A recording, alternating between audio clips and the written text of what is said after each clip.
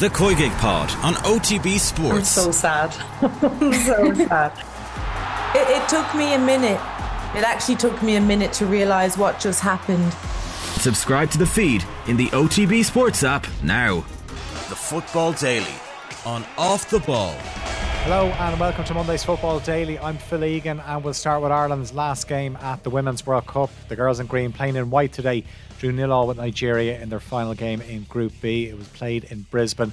Katie McCabe had Ireland's best chance. It was early in the match, but Nigeria, who were into the last 16, had the better chances. Oshuala should have scored early in the first half as well after a loose pass from Louise Quinn, but the Barcelona striker missed the target. Then in the second half, Courtney Brosnan pulled off an unbelievable save to deny Kanu. Brosnan managed to turn the effort onto the crossbar.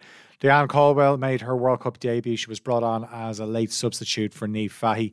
Vera Pauw's contract is about to expire. The FAI have yet to offer any clarity on what is next for the Ireland boss. She says she wants to stay, but the message from the players in recent days didn't exactly give the manager a public backing. Former Ireland boss Linda Gorman was on OTB AM earlier on. She talked about the lack of goals in the team.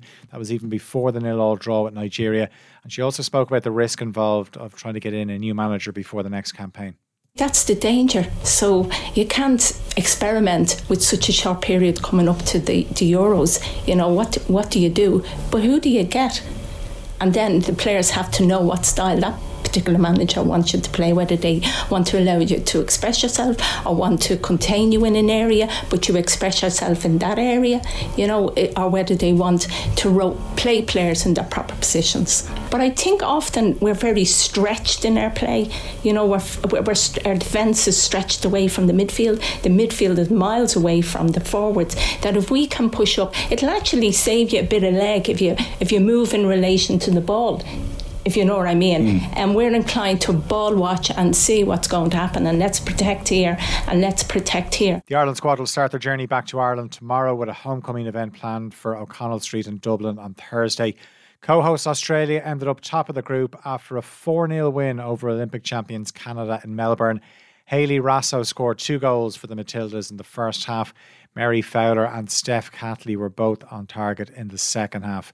And Sam Kerr was an unused sub in the game. She hasn't played yet at this World Cup due to a calf injury. But Australia go into the last 16 and they will play whoever finishes runners-up in England's group. Japan top Group C after an impressive 4-0 win over Spain, who go into the last 16 as runners-up. Japan will play Norway. Spain will face Switzerland. Zambia rounded off their campaign with a 3-1 win over Costa Rica.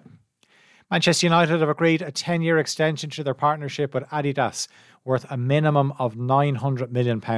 United's new deal will run until June 2035. Their previous 10-year deal was worth £750 million. And according to this new deal, failure to play in the Champions League for 2 seasons in a row would reduce its annual payments by 30%. It's the biggest kit manufacturer deal in Premier League history, and this all while the Glazers are still in talks to sell the club.